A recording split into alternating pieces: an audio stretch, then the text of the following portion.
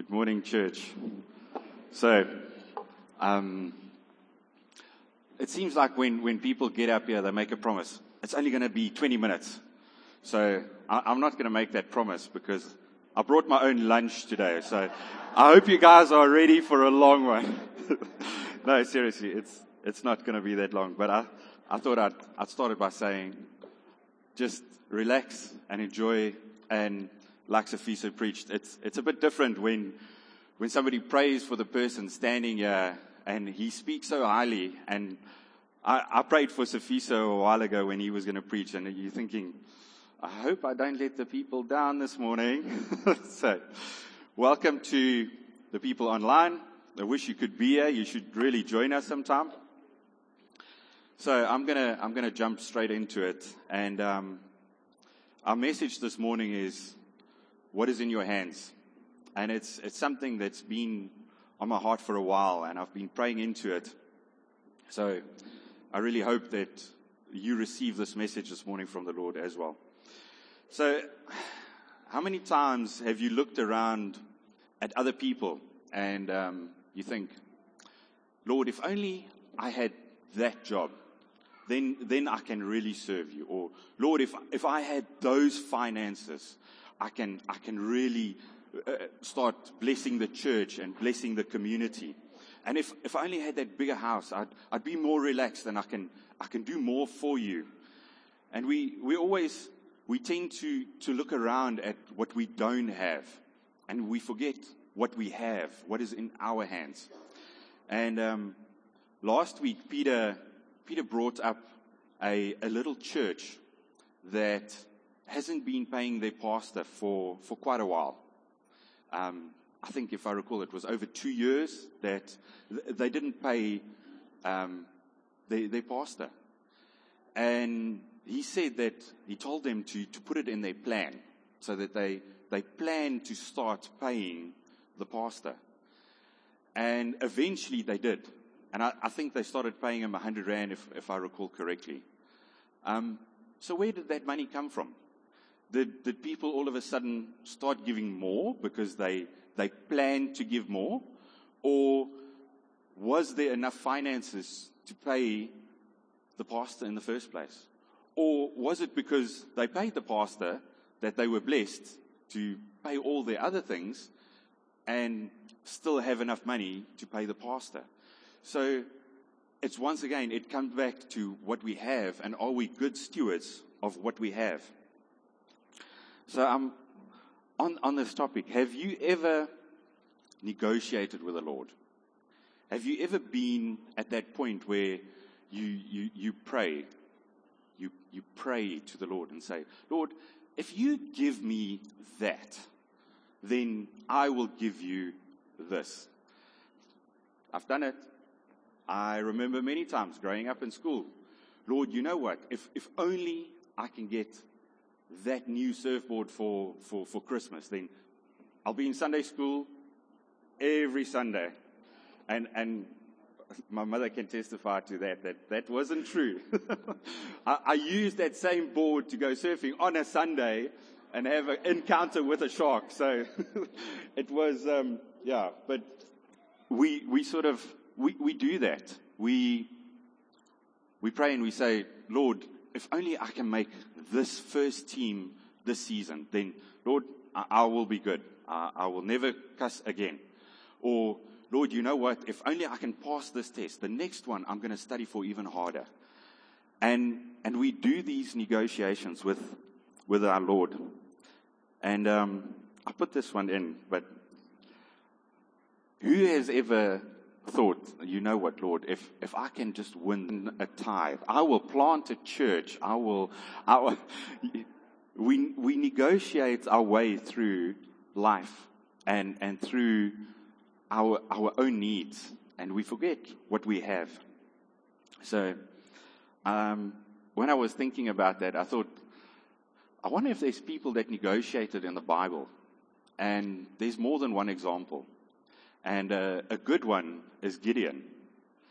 The angel of the Lord appeared to Gideon and said to him that he needs to go out and fight the Amalekites.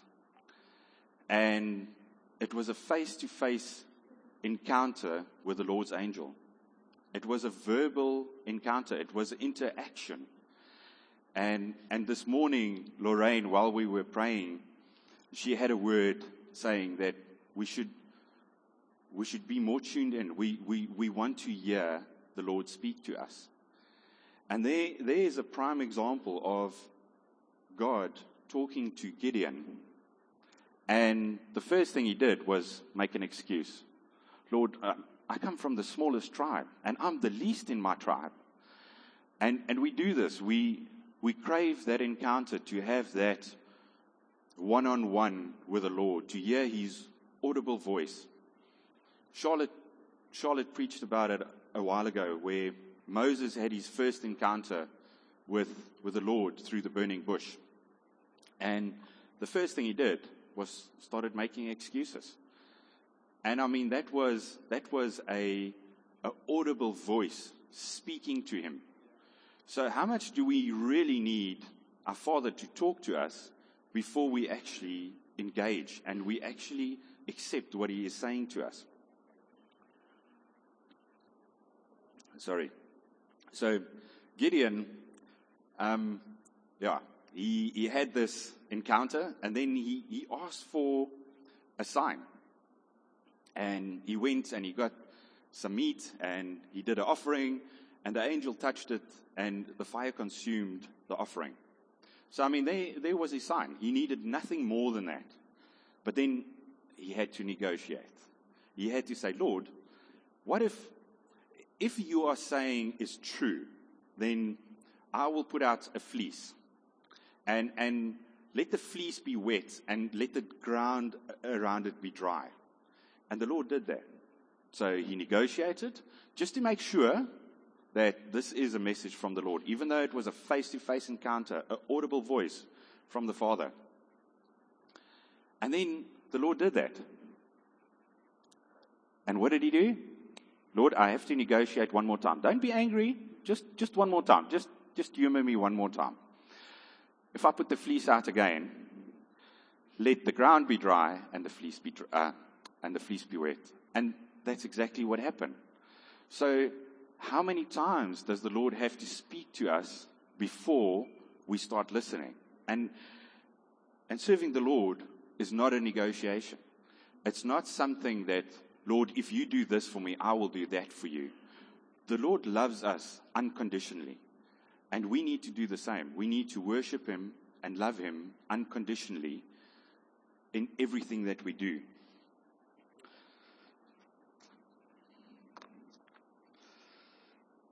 So the songs we sang this morning was so amazing as well. It's a heart of worship. So it's out of our hearts, out of our insides. And when Colin prayed for me this morning, it was the same thing. He prayed for the message to come out of my heart. So it's the Lord's message, not my message. So surely we all think if we want the Lord to speak to us directly, that, okay, now we'll listen. It mustn't be that scripture late at night. It mustn't be that whisper. We want to hear that audible voice. Now, I've never heard the audible voice of our Father. And I think I would do a lot more than what Moses did at the burning bush when he had that encounter and he got afraid. And he started making excuses. I'm pretty sure I'll be like one of those cartoon characters, like the Roadrunner. You'll just see dust behind me. I'll be gone. So I think we all wish for that encounter, to have that one-on-one with the Lord. But it's not as far as you think it is. You just need to be tuned in to hear what the Lord has to say to us. And when Charlotte brought up that scripture where the Lord spoke to Moses, and the first thing he did was make excuses. And she said it. She actually said that we wish for that audible voice. We just to be sure the message is from the Lord, and we are not mistaken in the message that we hear. And I'm pretty sure that we can all justify our excuses when we do hear that message from the Lord, or through the Holy Spirit while we're singing and we get a message. And was that the Lord? Was that not the Lord? I don't know. Maybe not. And we can probably all make excuses. We all have shortcomings. We all have different disabilities, and we all have different talents. But we tend to make excuses, and sometimes they are justifiable.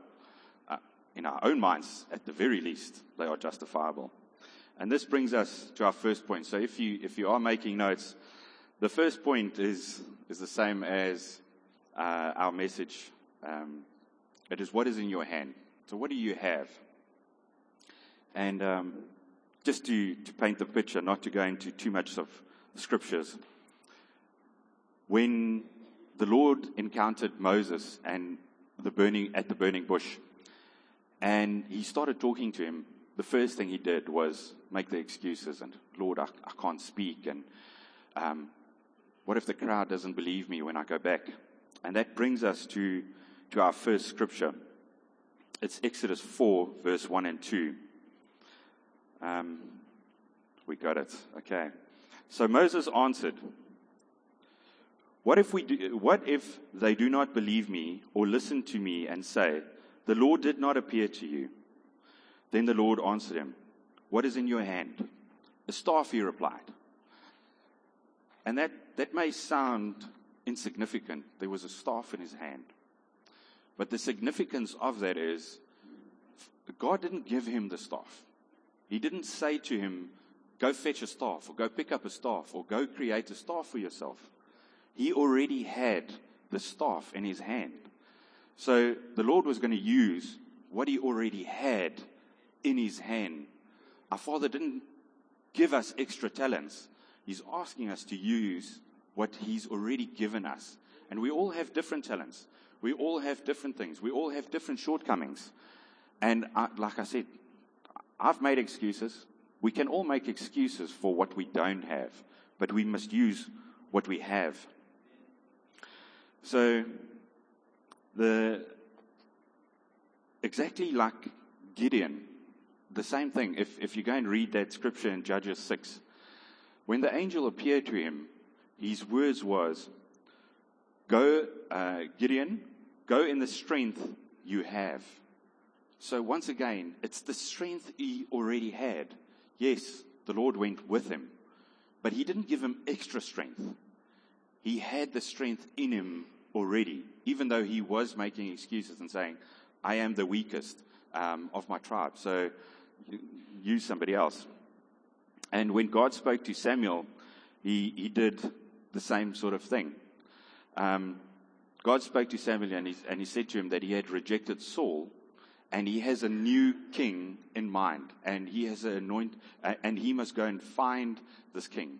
So he sent him to Jesse of Bethlehem, because our father had chosen a son of Jesse. And this brings us to our second point. God looks at what is in the heart. And if we can go to 1 Samuel 16, verse 6 and 7. There we go. When they arrived, Samuel saw Eliab and thought, surely the Lord's anointed stands here before the Lord. But the Lord said to Samuel, do not consider his appearance or his height, for I have rejected him. The Lord does not look at things people look at. People look at the outward appearance, but Lord looks at the heart. Our Father looks at our hearts. He doesn't care how big we are, how strong we are. And it's so fitting how Sophiso prayed this morning. It's not about my stature standing here. It's about our Lord being with me. So it's not about my strength. It's not in me to stand here. And one day I may share a little bit of my own testimony. But it's not in me to stand here this morning. It is only through him that I'm bringing this word. It is not me. I'm just the vessel that's being used this morning to bring this word. So our God looks at our hearts, not our outer appearances. Our God doesn't care if we are big or small or tall or short or fat or thin. Those are the outward appearances. That's what we look at as people. God looks at our hearts. He looks at what is inside. And all he asks is a willing heart. He asks for us to be willing to go out and spread his word and do his work. It's only us that are short-sighted and can't see our own potential. And once again, I'm not going to go into the scripture, but we all know the story about the 2 fish and the 5 loaves of bread. And just to put that into context, John the Baptist had just been killed, and Jesus wanted to go to a secluded area. So he left and he headed to a secluded area with his disciples. But on the way there, people started following. And they did end up in a fairly secluded area. And Jesus asked his disciples, where can we get bread to feed these people? And if you go and read that scripture, it says it was a test. God or Jesus already knew they're in a secluded area. But where are they going to find bread to feed 5,000 men? He knew that it was outside of their means to feed the crowd. And immediately the disciples said, well, we can't. There's no shops, and it would take a half a year's wages to give everybody just one bite. So immediately we started making excuses. And you can argue that it was justifiable. You can argue that they were just pointing out the reality, the fact that there are no shops, they don't have the wages, they don't have the means to feed these people. And the interesting thing about that is it says that the Lord already knew what he had planned. Our Father already knows what he has planned for us. It's us that need to step into that. So I want to bring up it's a bit of a contentious person or individual. And I'm so glad that I wasn't the judge in this case. But Oscar Pistorius and his life story, at the age of only 11 months old, he had both his feet amputated. And I am pretty sure that at that age, he didn't know any better. But his parents did. They knew that this is a massive blow to this individual's life. And I think the last thing that they had on their mind on that day was their son is going to be an Olympic champion. It was definitely not on their mind. I'm pretty sure their only concern was, will he survive? Will he get better? And will he be able to walk one day? I am pretty sure they didn't think that, you know what, this child is going to grow up to be an Olympic champion. But once again, if we go back to the disciples and the situation that they found themselves in, we get to the third point that I want to talk about this morning is put what you have in God's hands. So after they made their excuses that we don't have bread, we don't have wages, there's no facilities, we can't get any bread for them, one of the disciples found a little boy that had 2 fish and 5 loaves of bread. And the scripture says that the Lord asked them to give it to him. So the boy had to physically take what he had and put it into God's hands. And then Jesus prayed about it. He looked up at the heavens and he prayed for what was in his hands. But the action first was for the boy to take what he had and put it into God's hands for it to be able to multiply. And we know the story. Jesus gave it back. He gave back what was placed in his hands, and it was divided amongst the people. And 12 baskets still was left over after everybody ate. So the significance there is the boy already had something to offer, but he had to put it in God's hands first for it to multiply. Okay, so that's what our Father asks from us. It's not a negotiation. He doesn't ask us, or we shouldn't ask the Lord to give us something so that we can give something back. We already have something. He's already given us all our talents. And it may even be a disability that we can use for His glorification. Oscar had 2 feet amputated, and still he was able to become an Olympic champion. He used what he had left to achieve a goal. And that's what it is about. So that brings us to my last point this morning is, what is the potential inside you? And this is where the apple comes in. If you look at this apple this morning, it's not very big, not really a meal, maybe a snack or a in-between lunch or something. And that's all this apple really represents at the moment. And you can look deeper at it. You can look, and I did bring a knife, but I'm not going to cut it open this morning.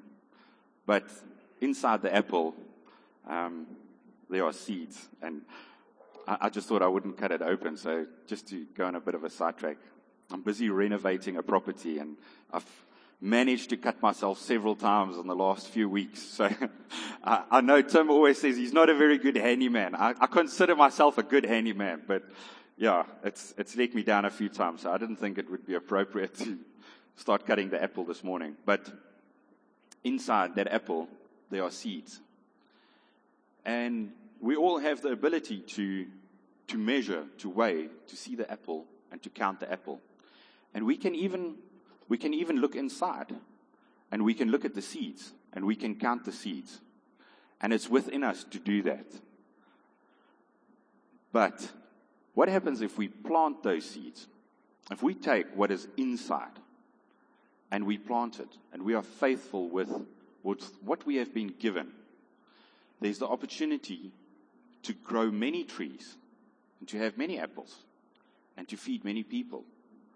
But it all comes from what is inside, and inside is only a small seed. And like we have the ability to see the apple, count the apples, we can even count the apples on the trees. But our Father has the ability to count the apples that's inside the seed. So He knows what our potential is. He knows what He has put in us. If we are faithful with the seed, He will provide the rest. So, yeah. It's sometimes our own weaknesses. We don't see our own potential. We see what other people have. And we think, if only I had that, then it would be good. I can serve the Lord, I can tithe, I'll have more time to go to church. So I can do all these things that if I only had more. And it's the same thing once again, and I come back to Charlotte because she did an amazing series. Joshua and Caleb went out to the promised land, and they had a look at the promised land with all the other spies that went. And only those 2 people came back with a positive report. They had different eyes. And once again, we sang it this morning. Is open our eyes. Actually, I think it was playing before we started worshiping this morning. It's open the eyes of my heart, Lord, so that we can see what you see. We can see inside ourselves what you see in us, what you have placed within us. So we need to just step into our potential because it's already been given to us. We have the staff in our hands. We can go in our own strength because we already have the strength.